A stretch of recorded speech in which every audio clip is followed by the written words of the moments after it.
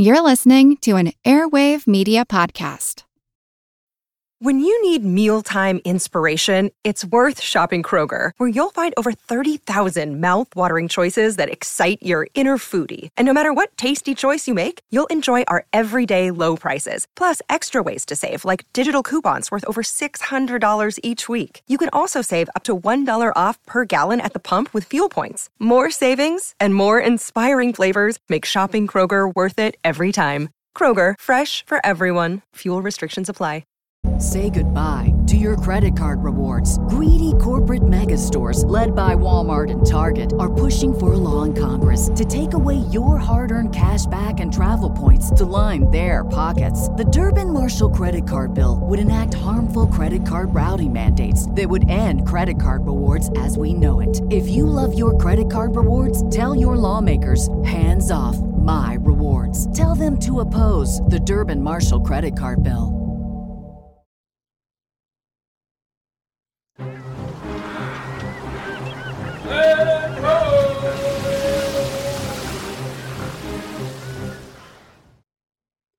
Hello, and welcome to the Explorers Podcast. Today is part 10 in our series on Ernest Shackleton. This has been a great story, but we still have a lot more to do, so let's get right to it. Today we have 4 things to cover. Our agenda includes A, finding out what happens to Shackleton, Tom Crean, and Frank Worsley as they try and march across the mountains of South Georgia. B, discovering the fates of the men stranded on Elephant Island, followed by the fates of the Aurora team on the other side of the continent. Remember, there are 7 men stranded at Cape Evans. And finally, D, do a wrap-up of the Endurance expedition. We'll talk about some of the men involved, the ramifications of the voyage, and the enduring legacy of the expedition. So there you have it. Let us get started by going to South Georgia Island in May of 1916. This is where we left Shackleton and his 5 companions. They were on a beach in King Haakon Bay on the south coast. Shackleton had decided that he, Crean, and Worsley would march over the mountains to one of the whaling stations on the northern coast.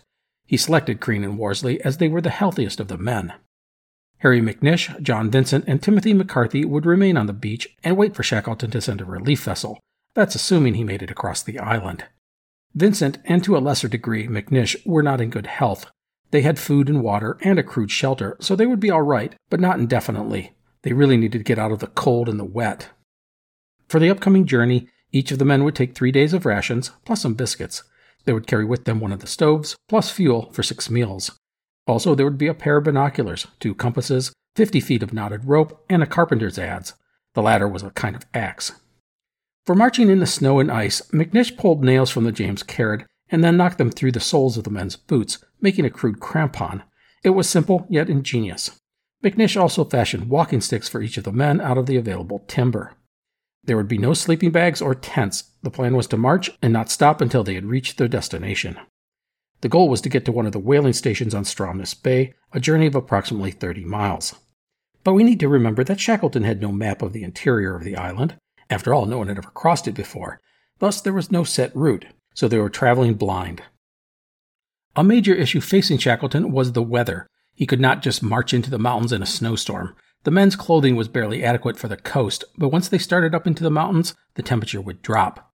Thus, Shackleton needed mild weather and clear skies so they could move fast. The 3 men would depart in the early morning hours of May 19th, using the light of the moon to help them see the path ahead.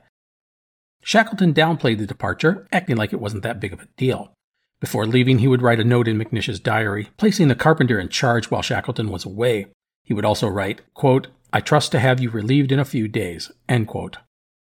McNish would walk with the 3 men for a couple of 100 meters, then shake hands with each and wish them good luck. It was just after 3 a.m. Shackleton led the way, following the shoreline to the head of the bay and then up into the mountains. Progress was slow but steady in the soft ankle-deep snow. The snowy slopes leveled off at around 2,500 feet, or 760 meters, and the men roped themselves together as fog descended on the mountains around 5 a.m. The 3 would go for about 5 miles before coming upon a mountain lake. They elected to cross it as it was nice and flat. The lake had numerous crevasses, small at first, but they grew larger and wider as they progressed. And then, around 7 in the morning, the fog would clear and they could see that the lake went as far as the eye could see. The lake was, in reality, a glacier, and beyond the glacier was the ocean. What Shackleton had done was cross South Georgia at one of its narrowest points. They were now approaching the northern coast. However, the glacier fell straight into the sea at Possession Bay. While you might think this was good, it was not. There was nothing at Possession Bay, and the coastline was not something you could follow. Thus, the men would have to retrace their footsteps. This route offered them nothing. This is a reminder that the men not only had to cross the island, but had to actually cross it to a settlement. South Georgia is over 100 miles long. The coast is often nothing but impassable cliffs and rocks and glaciers, so you have to cross at the right spot. The retracing of the steps was a disappointment. Speed was so important as the men had limited food, and they couldn't survive long in the higher ups of the mountains, especially if a blizzard hit. And the blizzards of South Georgia were legendarily some of the worst in the world. The men would march east, eyeing up a range of small mountains. Frank Worsley, still the navigator, even on land, took aim for a ridge between the first and second peaks. At 9 a.m., the party would stop and some hoosh would be cooked up on the stove. After that, it was time to go up. The ascent up the mountainside was a slow affair, as the cliffs were so steep. The men often had to cut steps into the ice to manage the climb. At 11:30, the three would reach the summit. Looking over the ridge, they could see to the right a tangle of ice cliffs and crevasses. These would be impossible to negotiate. To the left was a line of glaciers that ran into the sea. Again, not helpful. However, dead in front of them was a gradual rising slope that went for miles and miles. The only problem, there was a straight 1,500-foot drop, or 450 meters, into the valley with no way down. And thus the team would have to retreat down the mountainside and try the next ridge. This would go on for hours. Several times the men would retreat and try and find their way across the face of the mountain and make a go for the next ridge. They were forced to climb higher and higher to a height of about 5,000 feet or 1,500 meters. But each time there was no way down, just a straight drop. By the way, at the top of one of the ridges, the men could see the Allardyce Range, a 30-mile or 48-kilometer chain of mountains ranging from around 6,000 to almost 10,000 feet high, or 1,800 to 3,000 meters. This included Mount Paget, the island's tallest peak. Of the site, Worsley said, quote, "We were in a solitude never before broken by man," end quote. And he was right, as Shackleton, Crean, and himself were the first men to ever see this range. I want to point out that Shackleton and his comrades were doing all of this despite little experience in mountain climbing. Yes, Shackleton and Crean had experience due to negotiating countless crevasses and ice walls and glaciers on earlier expeditions, but this was a very different situation. And the altitude, upwards of 5,000 feet or 1,500 meters, would have been brutal on their lungs. I mean, these guys had literally been at sea level for 500 plus days. This sort of elevation change in such a short time is not easy. And let's be honest, none of these guys were in good shape after all they had endured. The men usually could not go more than 15 or 20 minutes before needing a rest. No matter, they would go up and down the peaks, cutting steps as needed, and pushing forward because they had no other options. By late afternoon, a fog began to move in behind the three men. Fog was a serious danger, especially with night approaching. To try and move around on a mountain in the dark was wildly dangerous. This was especially true in the evening hours, as the moon didn't rise until after midnight. There was no way they could climb on the mountainside in the pitch darkness. The men would eventually reach the top of the final ridge, this one so sharp they could sit on the ridge and put one leg on each side. However, the good news was that the descent was not as steep as the other ridges. Ideally, they would have had more time to search out a different option, but time was in short supply. Once darkness set in, they would be stuck on the mountainside. Of that, Shackleton said, quote, "We shall freeze if we wait here until the moon rises," end quote. And he was right, they would freeze to death this high up. The temperature at night could easily drop to well below 0 degrees Fahrenheit, or minus 20 degrees Celsius. Thus they would have to try to go down at this point, as there was no other option. Frank Worsley would add, quote, "Darkness in front, fog behind. There was not much choice," end quote. The men would move quickly, but the path was so steep they would have to cut steps into the mountainside the entire time. In 30 minutes, they made only 100 feet or 30 meters. That was far too slow with the darkness and the fog moving in. And then Shackleton would have an idea. What if they slid down the mountainside? Crean and Worsley were incredulous at the idea. Slide? Seriously? What if they flew into a pile of rocks or over a ledge or into a crevasse? Was Shackleton joking? No, Shackleton was not joking. The truth is, they were going to die if they kept up this pace. They needed to get off the mountainside and fast. The others were skeptical, but they had no other ideas, so sliding it would be. For this bit of fun, the men would go as a unit. Shackleton would sit in front, Worsley next, his legs locked around Shackleton, and then Crean behind Worsley. They would use their length of rope to create a makeshift sled, sort of making 3 bunches in the rope for each of the men to sit on. If you have ever gone tobogganing, this is exactly what they were doing, except with a rope instead of an actual toboggan. With the decision made, the men did not wait around. I will read you Alfred Lansing's description of the descent from his book Endurance. Quote, "They seemed to hang poised for a split second, then suddenly the wind was shrieking in their ears, and a white blur of snow tore past. Down, down, they screamed, not in terror necessarily, but simply because they couldn't help it. It was squeezed out of them by the rapidly mounting pressure in their ears and against their chests. Faster and faster, down, down, down. Then they shot forward onto the level, and their speed began to slacken. A moment later, they came to an abrupt halt in a snowbank." End quote. Frank Worsley said of the experience, quote, "I was never more scared in my life than for those first 30 seconds. The speed was terrific." End quote. The men sat there breathless, their hearts pumping hard, the adrenaline coursing through their bodies. They had done it, going 2,000 to 3,000 feet in just a couple of minutes, and they had not smashed into a boulder or sailed over a ledge. Shackleton, Worsley, and Crean stood and began to laugh uncontrollably as they shook hands with each other. Their foolish and crazy gamble had been wildly successful. The only damage had been to Shackleton and Worsley's pants, whose backsides had been shredded on the descent. The men would have some food and then continue on with their trek.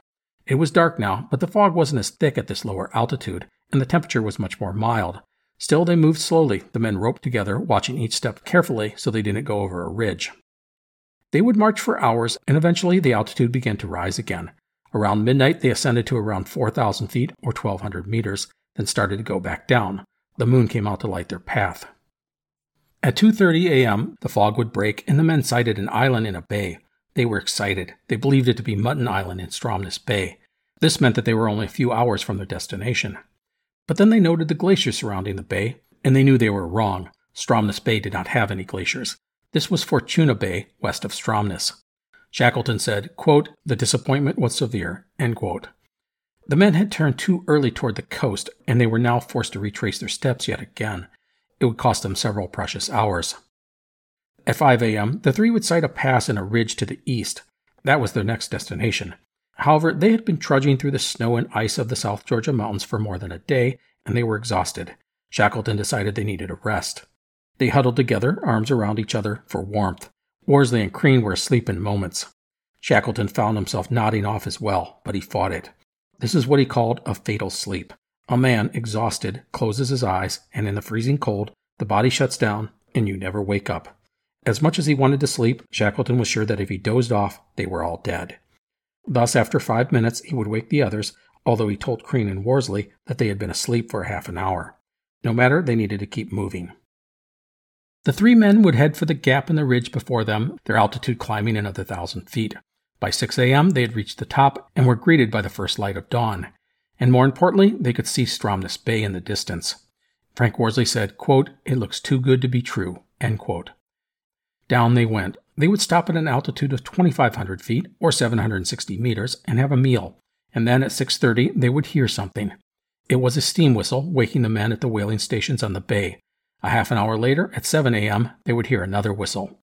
Shackleton, Crean, and Worsley were so excited, they shook hands with one another.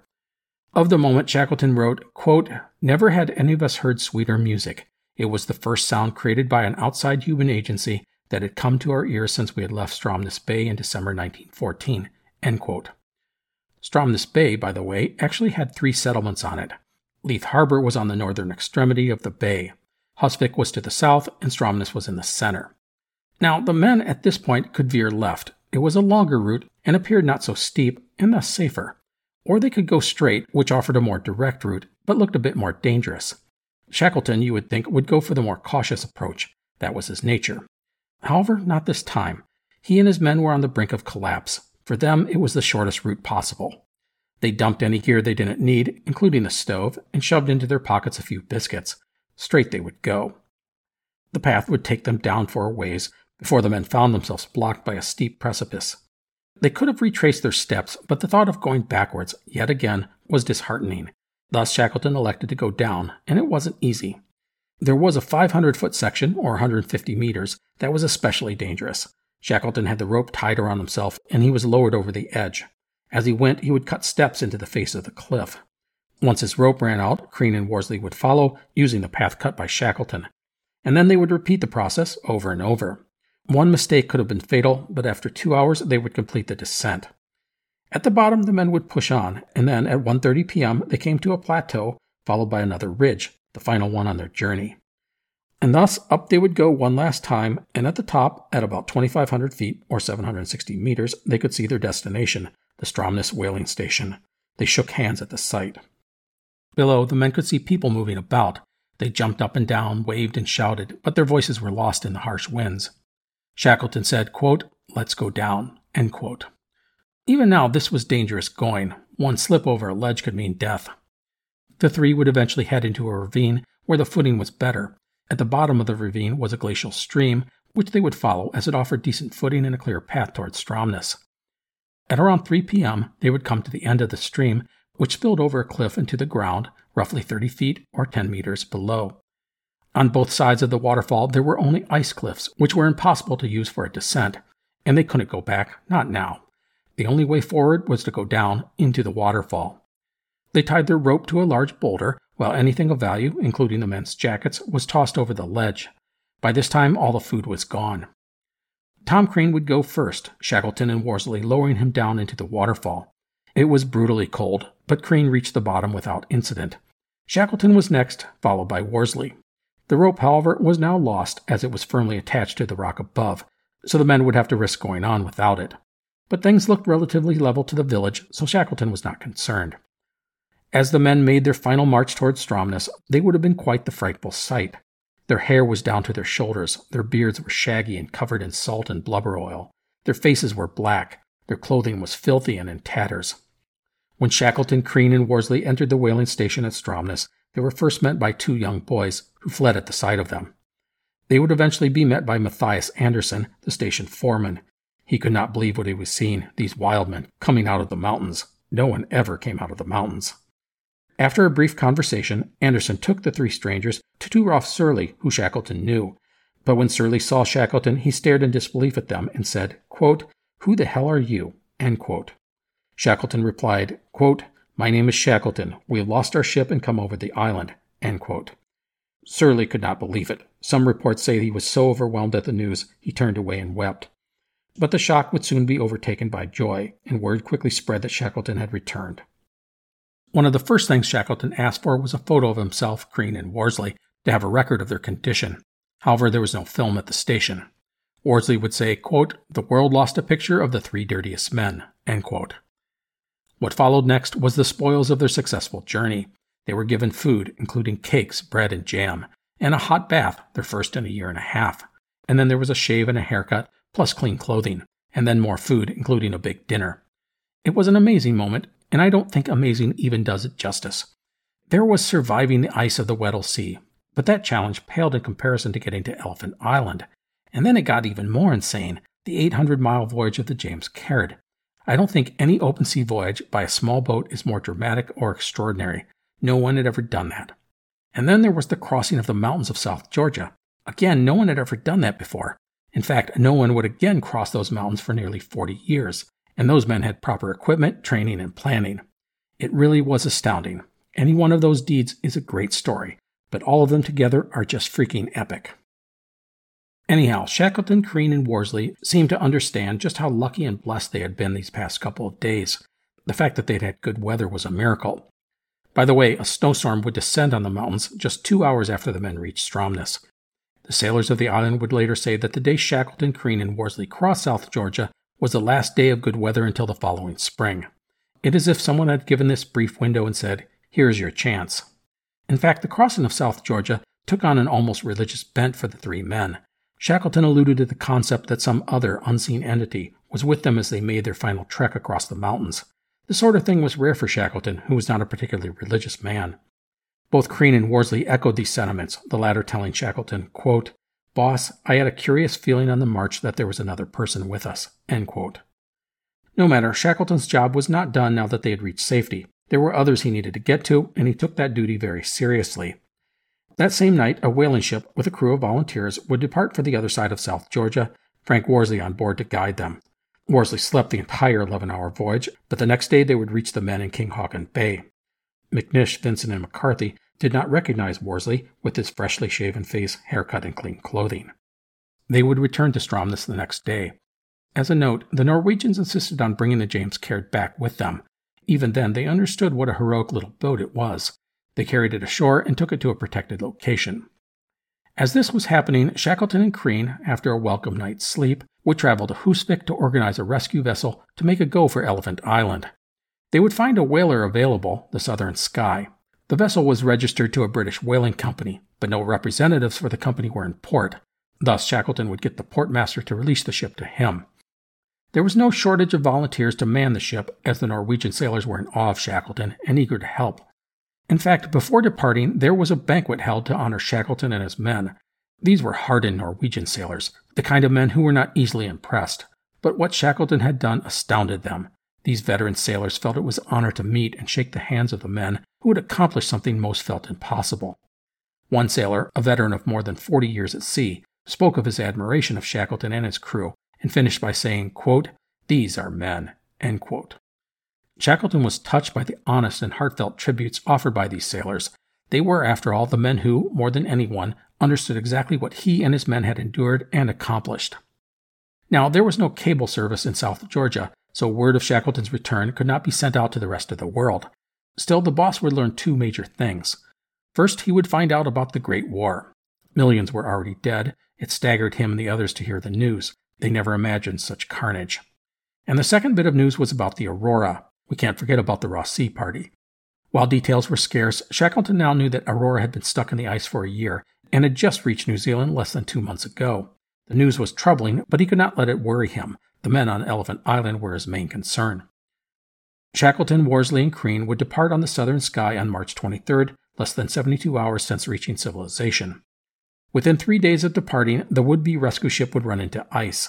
The Southern Sky would poke around and try to make her way further south and eventually get within 75 miles of Elephant Island. However, the ice was just too thick, and with coal running low, they retreated. Shackleton would bring the Southern Sky to the Falkland Islands in hope of finding an ice-breaking ship to rescue his men. Upon his arrival, the first thing he did was send a cable to the Daily Chronicle in London about his return and the plight of his men.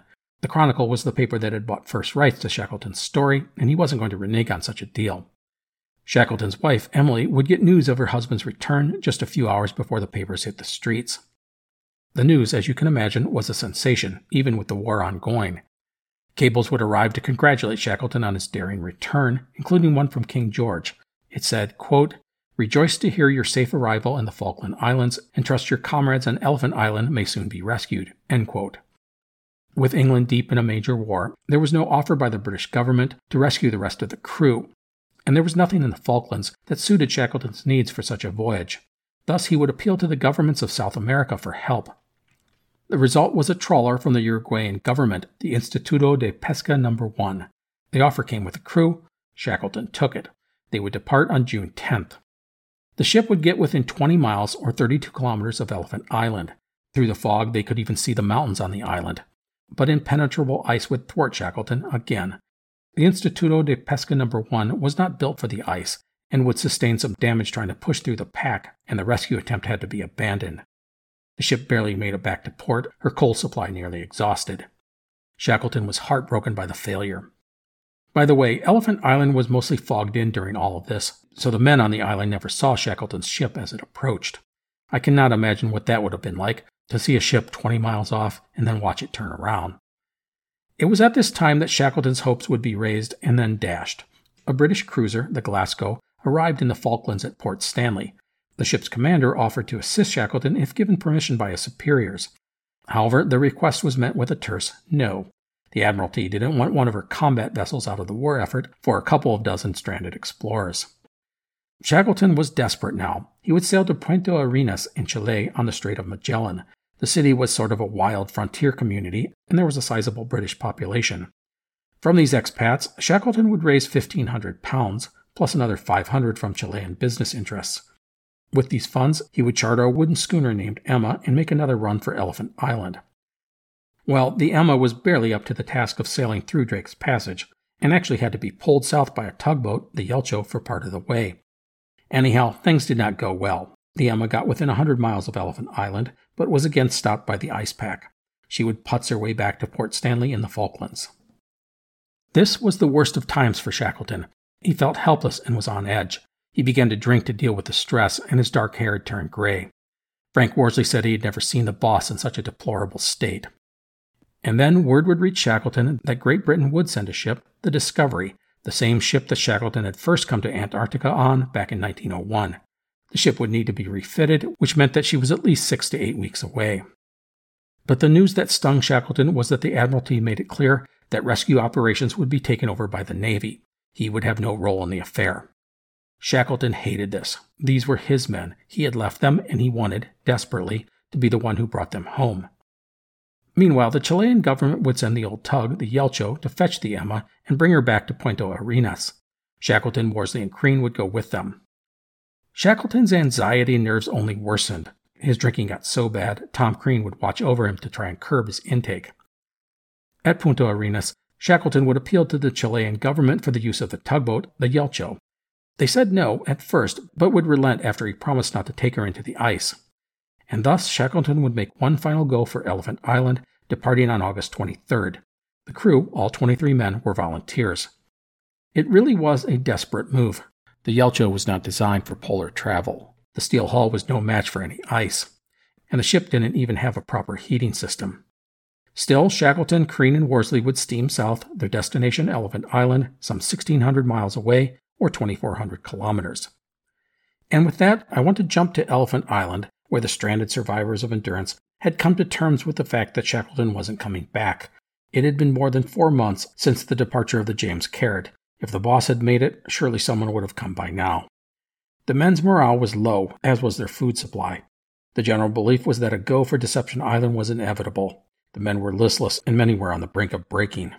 Except for Frank Wild, who had been left in command by Shackleton. Wild told everyone that it was possible the boss would still return. But if that did not happen, well, he would outfit one of the boats and sail for Deception Island in the first week of October. There were numerous issues with this idea. First, the voyage was directly into the teeth of the prevailing winds and currents. Second, there were only 5 oars left, which would limit the manpower they could bring to bear against nature. Third, they had no proper mast or sail. They could put together a makeshift mast, and they had an old tent cloth that could be used as a sail, but these were half measures. And the fourth and final problem was the boat. Both the Dudley Docker and the Stancomb Wills were not suited for the open sea. And so the men waited and tried not to go mad. Many credited Wild with keeping them together. He was fair and even-handed, along with being optimistic and honest. Thomas Ord-Lees, the quartermaster, said a big reason the men had made it to this point was Wild's, quote, buoyant optimism, dogged determination, and calm demeanor, end quote. Despite it all, the men were breaking. The hopelessness was just so overwhelming. And that takes us to August 30th, 1916. It was like any other day, although the weather had been relatively clear and calm the last few days. There was a bluff near the camp where many of the men would wander up to and watch the horizon for any sign of a ship. They always came back disappointed. In the early afternoon, the men gathered in the hut as food was being prepared, all except George Marston, the expedition's artist. Marston went up to the bluff to do some sketches, a way to keep himself busy. And then at 12:45 p.m., the men in the hut heard the fast approach of footsteps. A few moments later, Marston entered and rushed over to Frank Wild, the two speaking softly. The rest of the men, curious at the excited look on Marston's face, heard the artist say, quote, hadn't we better send up some smoke signals? End quote. There was a brief silence as everyone processed the information, and then they realized what it meant. Ord-Lees would describe the moment as follows, quote, before there was time for a reply, there was a rush of members tumbling over one another, all mixed up with mugs of seal hoosh, making a simultaneous dive for the door hole, which was immediately torn to shreds, so that members who could not pass through, on account of the crush, made their exits through the wall, or what remained of it. End quote. Some of the men hadn't even bothered to put on their boots as they poured out onto the beach. But there, before their eyes, was a ship. Some paraffin and oils were tossed together and lit to try to make a signal. Dr. Alexander Macklin ran up to the bluff and attached his jacket to a crude flagpole as a signal flag, but he could only raise the jacket up halfway. Pierce Blackburrow, still recovering from having his toes amputated, was carried out of the hut so he could see what was going on. The men could not believe their eyes. The ship was not passing them by or sailing away. It was heading right for them. On the Yelcho, Shackleton, Worsley, and Crean stood on the deck and scanned the camp on Elephant Island. The voyage south had been remarkable in that the weather had been calm. They had made outstanding time in the old tug, and the ice that had thwarted them on previous attempts had broken up and cleared off. They had first sighted the mountains on Elephant Island and pressed forward, and now, as they got closer and closer to the beach, they could see the men.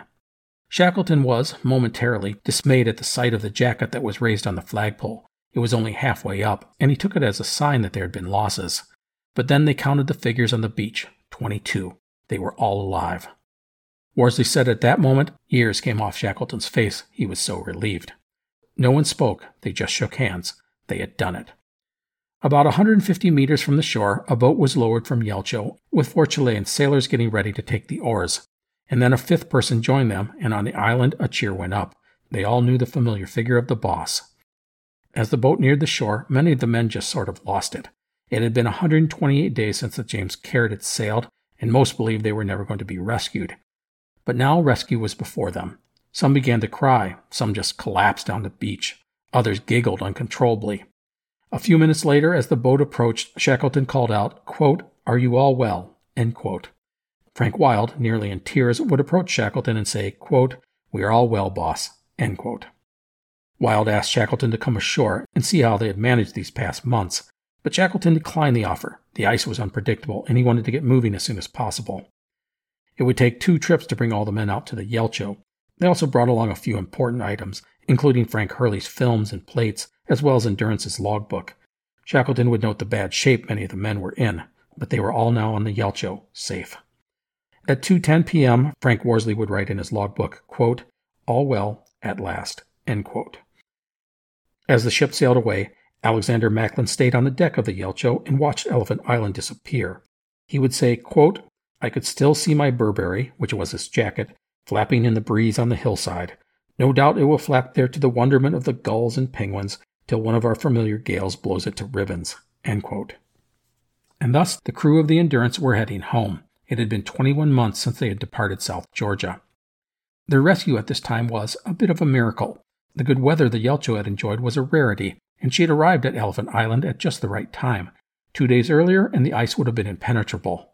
Such was the fickle nature of the ice pack. The voyage back to Punta Arenas would go smoothly. Shackleton ordered the men to not shave or cut their hair until they got to port, and a photo could be taken of everyone. The ship would radio ahead of their arrival, and when the Yelcho pulled into port on September 3rd, almost the entire population of the city was on the docks, cheering the men's return. Bells and sirens were ringing, and a band was playing. Once on land, the team would gather outside the Royal Hotel, and a photo would be taken.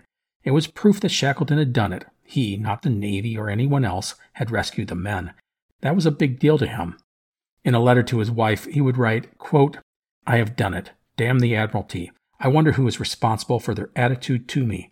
Not a life lost, and we have been through hell." End quote. Shackleton was, obviously, bitter towards the government, but in a lot of ways, he was still stuck in 1914. Despite reading about it and hearing stories, he didn't really fully understand the magnitude of the war and how it was affecting the world.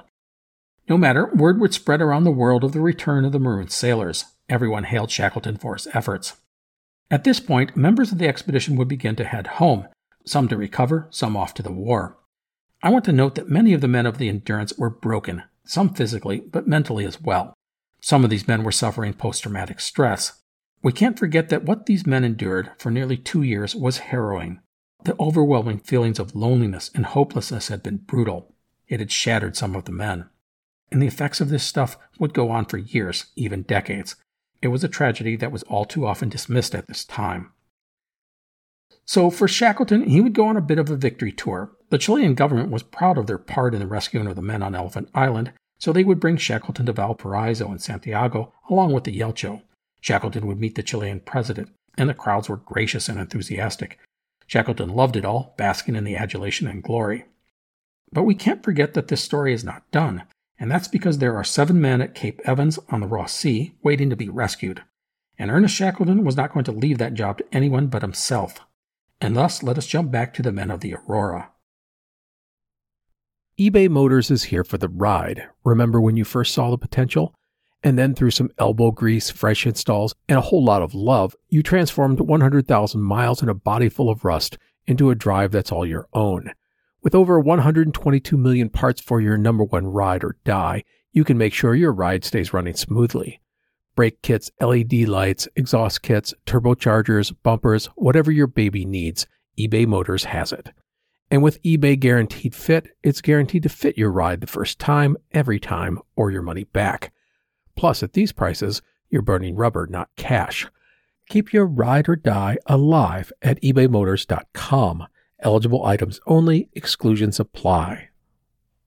Say goodbye to your credit card rewards. Greedy corporate mega stores, led by Walmart and Target, are pushing for a law in Congress to take away your hard-earned cash back and travel points to line their pockets. The Durbin-Marshall credit card bill would enact harmful credit card routing mandates that would end credit card rewards as we know it. If you love your credit card rewards, tell your lawmakers, hands off my rewards. Tell them to oppose the Durbin-Marshall credit card bill. In late March 1916, the Aurora, under acting Captain Joseph Stenhouse, limped into harbor in New Zealand after a year of being trapped in the ice and drifting out to sea. At Cape Evans, the 7 surviving members of the Ross Party team would wait, knowing that they likely wouldn't see anyone until the following summer. Initially, there was a lack of enthusiasm for rescuing the men at Cape Evans. The expedition had no money, so Stenhouse couldn't even begin to refit the ship and prepare for a return voyage. And the governments of Australia and New Zealand were reluctant to spend on any such endeavor with the war going on. And people were critical of Shackleton for not having the cash necessary for such an event. Essentially, no one wanted responsibility for any of it. But then, in May, the return of Shackleton caused a surge of interest in the expedition and the Ross Party team. Shackleton contacted the governments of New Zealand and Australia and tried to get them to refit his ship so he could go and rescue his men. But no one really wanted Shackleton to be part of anything. He was seen as unreliable and was accused of incompetence. Even Shackleton's old comrade, explorer Douglas Mawson, was unsympathetic to his old boss. The sentiment was that Shackleton had, again, undertaken an expedition without sufficient funds and proper planning and was sticking the government with the bill to bail him out. And thus a team was set up by the Australian and New Zealand governments to undertake the rescue, but without Shackleton. Well, this would not do. These were Shackleton's men. He would rescue them. Thus he refused to give Aurora to anyone. Or at least he tried to do that. The rescue committee took possession of Aurora and named John King Davis, an expert ice navigator, as the ship's captain. When Shackleton arrived in New Zealand, Davis offered to resign his position, but the committee refused to accept his resignation. There was no way Shackleton was going to run anything. In the end, a deal was struck. Davis would command the Aurora, but Shackleton would go as an advisor. However, no one else from Shackleton's team was allowed on board. Worsley and Crean were given tickets home, and Joseph Stenhouse, Aurora's previous commanding officer, was kicked to the curb as well. The latter was more of a sacrifice to the higher-ups, who wanted to blame someone for Aurora's fate. Stenhouse made an easy target, even if he had only been following orders the entire time. Aurora would be refitted and prepped and depart on December 20th, 1916. It would take her 3 weeks to reach the Antarctic ice. Davis, who had known Shackleton prior to the voyage, was struck by the changes in the Explorer. Shackleton was tired and moody, almost petulant at times. Anyhow, Aurora would reach Cape Evans on January 10, 1917. Shackleton and 2 of Aurora's crew would be the first to meet the survivors who had come running at the sight of the ship. Captain Davis would call the 7 men at Cape Evans the, quote, wildest-looking gang of men that I have ever seen in my life, end quote. At this point, Shackleton would learn about the death of Arnold Spencer Smith, plus the disappearances of Aeneas McIntosh and Victor Hayward. The latter 2 had tried to cross the ice between Hut Point and Cape Evans the previous May, and had not been seen since. Ernest Joyce said that McIntosh had essentially gone over the edge, and his attempt to march across the ice had been a result of an unstable mind. No matter, a search of the surrounding coast was done, on the off chance that McIntosh and Hayward had survived and had holed up somewhere else, but no sign of them was found. As for the 7 survivors, they gave Shackleton an odd reception. They were, of course, thrilled to be rescued, but the attitude towards Shackleton himself was somewhat hostile. They blamed him for appointing McIntosh as commander and felt McIntosh's decisions had cost them terribly, a not inaccurate assessment. Joyce was angry at the fact that Shackleton had pulled funds from the team, forcing them to hire so many inexperienced men. He felt it had been a grave mistake. Again, it was not an inaccurate assessment. It didn't help that all the work and sacrifice they had done was essentially for naught. Shackleton hadn't even tried to cross the Antarctic. All of this made most of the survivors resent Shackleton. Before departing the Ross Sea, a cross was erected to honor the 3 men who had died earlier that year. Shackleton buried a verse of poetry by Robert Browning at the base of the cross. It was not discovered until 1947. It said, quote, I was ever a fighter, so one fight more, the best and the last. I should hate that death bandaged my eyes and bid me creep past. Let me pay in a minute's life arrears of pain, darkness, and cold." End quote. I want to note that Shackleton was pretty rocked by the deaths of the 3 men. He had liked to boast that he had never lost anyone on any of his expeditions, and it pained him now to know that others had died, even if they had not been under his direct command. No matter, the survivors would pack up and head home. Now, in New Zealand and then Australia, Shackleton would go on a series of lectures. The public, as always, loved him. Thousands would attend at each stop. All proceeds were given to charity, including the Red Cross, as well as a fund for Aeneas McIntosh's widow, who you will not believe will pop up later in this episode. But you'll have to wait a bit for that one. As we have seen, Shackleton thrived in these public settings, and he brushed off the criticism of his more questionable decisions. In Australia, he confronted officials who accused him of mismanagement. He would flip the tables on them, pointing out that the governments of South America had rushed to help rescue the men on Elephant Island. They had not bickered and blamed others. They had simply done the right thing and acted. And he sort of threw the now-dead Aeneas McIntosh under the bus, saying the man had disobeyed orders by letting the ship get iced in for the winter, which caused so many of the problems that followed. Shackleton would ultimately get an apology from the Australian government. No matter, Shackleton was now poised to return home, but it will be a very different world than what he had left nearly 3 years earlier. The key is, what will be next for Sir Ernest Shackleton? Well, that will be a question for next time, but know that Antarctica will beckon one last time. So, at the beginning of this episode, I said I wanted to cover the crossing of South Georgia and then the rescues of the men on Elephant Island and on the Ross Sea. And we have done that, and it, sort of, wraps up the timeline of the Endurance expedition. But there's still a lot to talk about regarding the affair. We'll chunk things out as follows. 1, I will do a bit of an assessment on the expedition itself. What they did, what they didn't do, mistakes, successes, that sort of thing. 2, I'll take a look at some of the people who have been a part of these last few episodes and who won't be in any upcoming shows, and give a bit of a rundown on their lives. And finally, I will briefly touch on the legacy of Endurance. And that said, let's get going. With regards to the Endurance expedition, the obvious thing we can say is that it failed. The goal was to cross Antarctica, and Shackleton didn't even get started on that journey. His response to the situation, however, is now legendary. Surviving on the Weddell Sea, getting to Elephant Island, sailing to South Georgia Island, crossing over the mountains on the latter, and then rescuing his men. All of this was really extraordinary. Personally, I find the voyage of the James Caird to be the most amazing of these things. It's just sort of nuts that it actually worked. And to that, I think a big nod to Frank Worsley is in order. Without him, they don't make it. Now, I want to note that the Antarctic continent would not be crossed until the late 1950s. That was done by the Commonwealth Trans-Antarctic Expedition, and they acted pretty much like Shackleton had envisioned. One team, led by British explorer Vivian Fuchs, started from the Weddell Sea area and, using 6 snow tractors, traveled to the South Pole. Another team, led by New Zealand mountaineer Edmund Hillary, began in the Ross Sea. This team took 4 tractors and were responsible for laying supply depots. That team found a route up Skelton Glacier and onto the Antarctic Plateau, and then proceeded to drive all the way to the South Pole, which was something that was not in the original plan. Anyhow, Fuchs would reach the South Pole and then continue on, following the trail blazed by Hillary and his team, and using the supplies they had laid. Fuchs would complete the crossing in March of 1958. So, while Shackleton never got the chance to cross Antarctica, I want to point out that the Ross Sea Party did do its job, and in very difficult conditions, and this was done despite the erratic leadership of Aeneas McIntosh.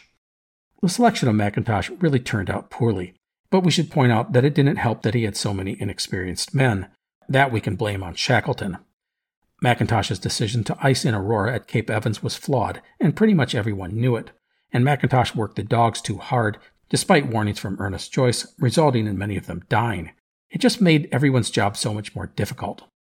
And despite the team completing the depot laying, it left the men exhausted and suffering from scurvy. That, in turn, would lead to the deaths of 3 men. Now, as I have noted, Shackleton would never get a chance to try and cross Antarctica, and that is a shame. I'm not saying he would have made it, but it would have been fascinating to see what would have happened. Now, saying that, I do want to note that if Shackleton had tried to cross the continent, some doubt he would have made it due to health issues. For years, Shackleton had suffered from a shortness of breath and chest and body pains. Some have suggested that he had angina or congenital health defect, such as a hole in the heart. No matter, the thought is that Shackleton would not have survived atop the Antarctic Plateau, where the altitude rose to nearly 10,000 feet or 3,000 meters. The dry, frigid air would have likely wreaked havoc on his lungs. He would have had to endure such a climate for several months. Add in a poor diet, and well, the odds would have not been great for the boss. But it doesn't really matter to speculate, as it never happened. In the end, the big thing was that Shackleton and the crew of Endurance had survived. That was a triumph. And with that, I want to pivot to talk about the men of the expedition. Most of them would receive the Polar Medal, typically given to men who had been on such an expedition, and a few of them would receive other awards. But let's remember, there was a war going on, so the thrill of exploration really took a back seat to the battlefields of Europe. Now, I want to do a rundown of the men of the expedition. However, you should know that many of these men will be on Shackleton's next expedition, and thus I'll hold on them and wrap up their lives in a later episode. This list includes Frank Wild, Leonard Hussey, Frank Worsley, and Doctors Alexander Macklin and James McElroy. Even the cook, Charles Green, would be along for the next endeavor. As I said, these men we will discuss in a later episode.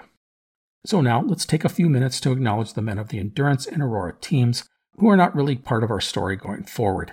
This is a pretty good-sized list, but I really don't want to just forget about them, as many have been in our story for multiple episodes, and I hate to not give them a bit of a postscript, as they really did some amazing things.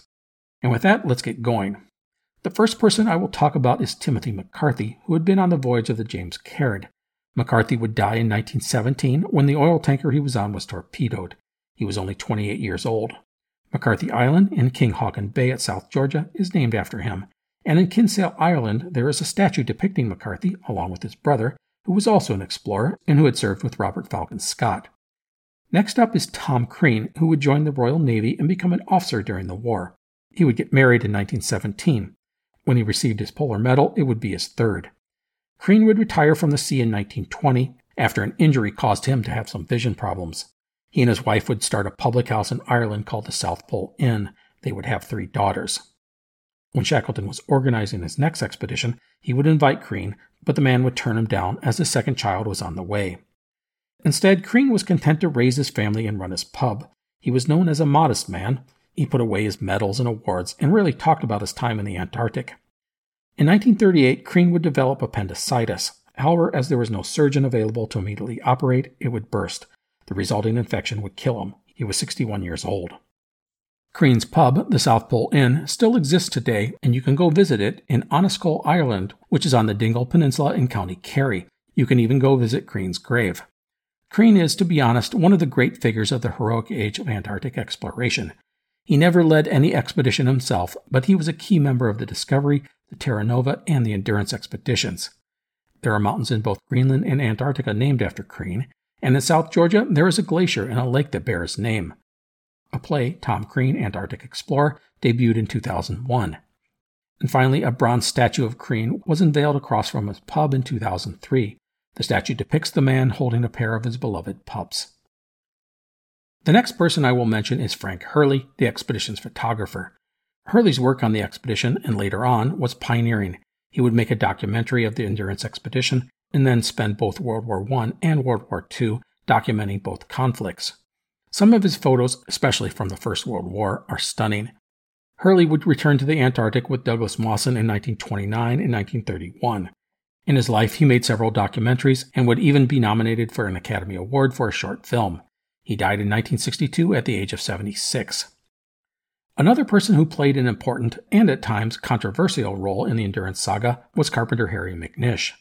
McNish was a difficult character. He was a master carpenter, and his work on the boats was so critical to the success of the James Caird.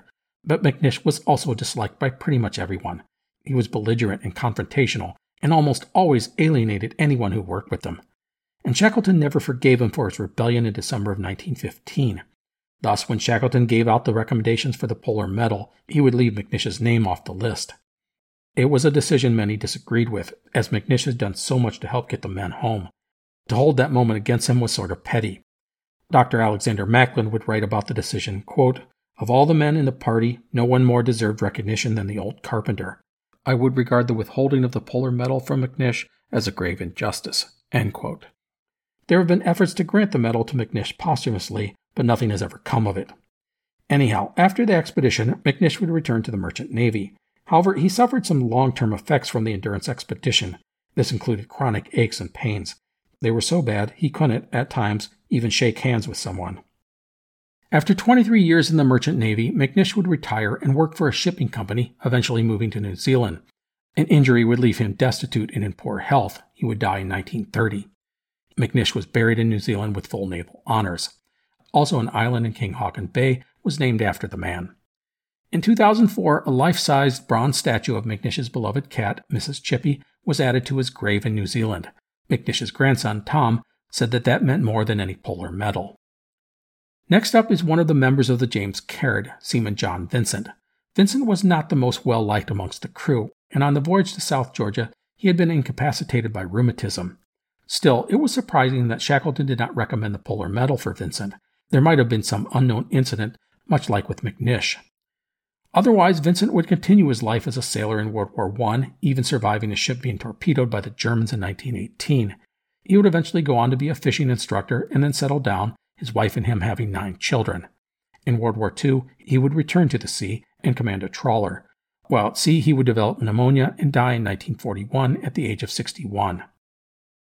Another frequently mentioned member of the expedition was Thomas Ord-Lees. Ord-Lees was a Marine, and when he got back to Europe, he would return to active service. While attached to the Balloon Corps, he became a proponent of using parachutes and became somewhat of an expert. He would receive numerous commendations, including being appointed as an officer of the Order of the British Empire, or the OBE. After the war, he moved to Japan and taught parachuting courses. He would remain in Japan for the next 20 years teaching English and married a local woman after the death of his first wife. He also gained some fame for his winter climbs of Mount Fuji. Ord-Lees left Japan with his family at the outbreak of World War II, moving to New Zealand. He would go on to write travel columns.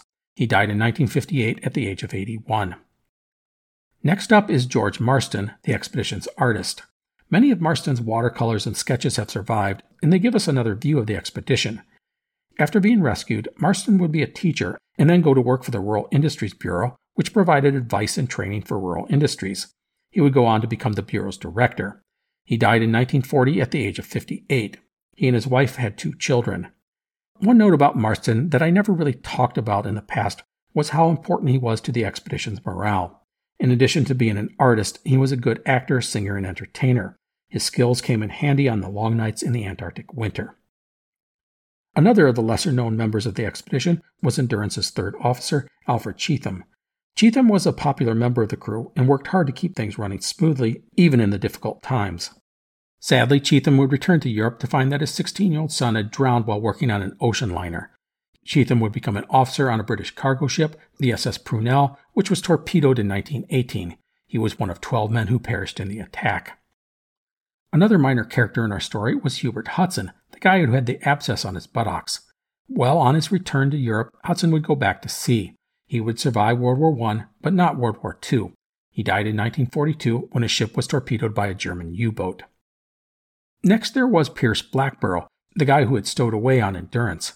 Blackborough was the youngest man on the expedition, just 19 when he joined up. Despite losing his toes to frostbite, he was a good-natured kid and a conscientious seaman. He would return to Australia and work as a boatman in New South Wales. He would marry and have 6 children. He died in 1949 at the age of 53 due to chronic bronchitis and heart disease. The last of Endurance's crew I'll mention is Lewis Rickinson, the chief engineer and the guy who had had a heart attack upon arriving on Elephant Island. Despite those health issues, he would join the Royal Navy and serve in both World War I and World War II, rising to the rank of commander. He and his wife would have 2 children. He would die in 1945 at the age of 61 due to lung cancer.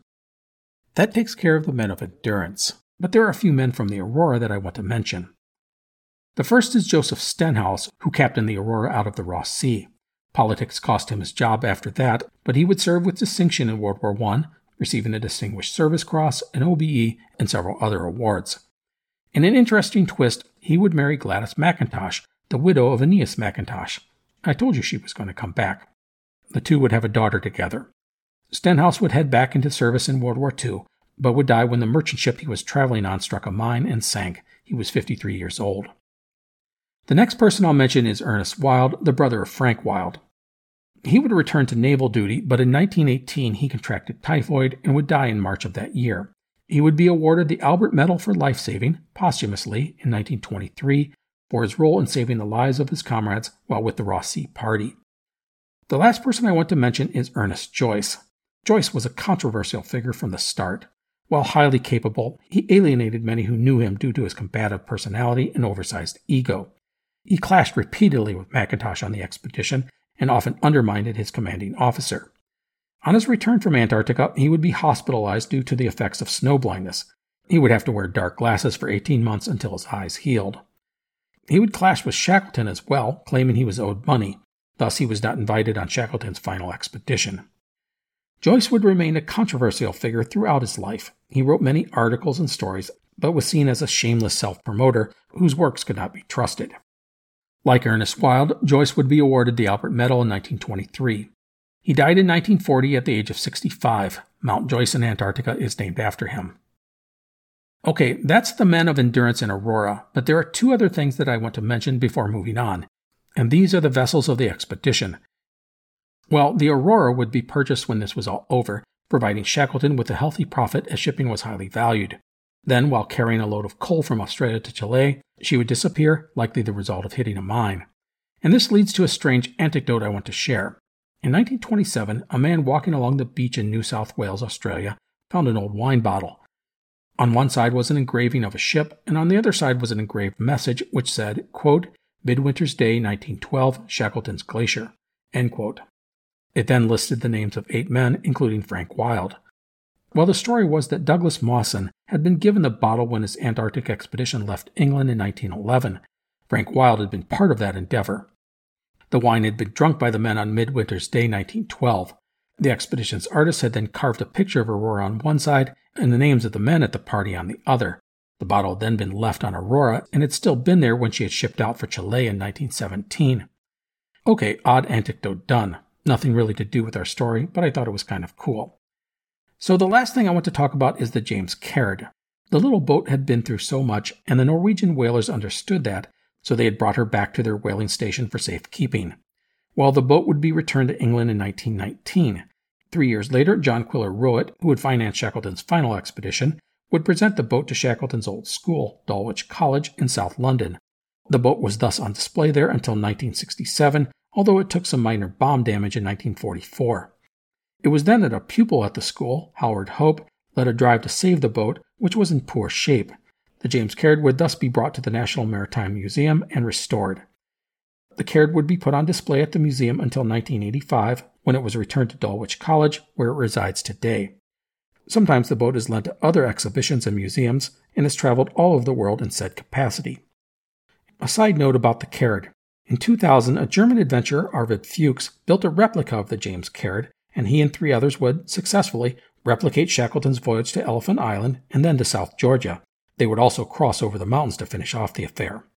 Another replica of the James Caird has been built and is on display at the South Georgia Museum at Grytviken. And that's it for that stuff. Wow. And I didn't even cover all the men. No matter, I hope you enjoyed hearing some of that. So the last thing I want to briefly touch on is the legacy of the Endurance expedition. But as I noted earlier, this will be brief. And that's because Endurance is Shackleton's legacy. It's what he is remembered for, even though he was a key man on 3 other Antarctic expeditions. With that in mind, we will save the majority of the legacy discussion for the end of this series, as doing it now just seems a bit premature. But I do want to say that, in the aftermath of the expedition, people acknowledged and lauded Shackleton for what he had done.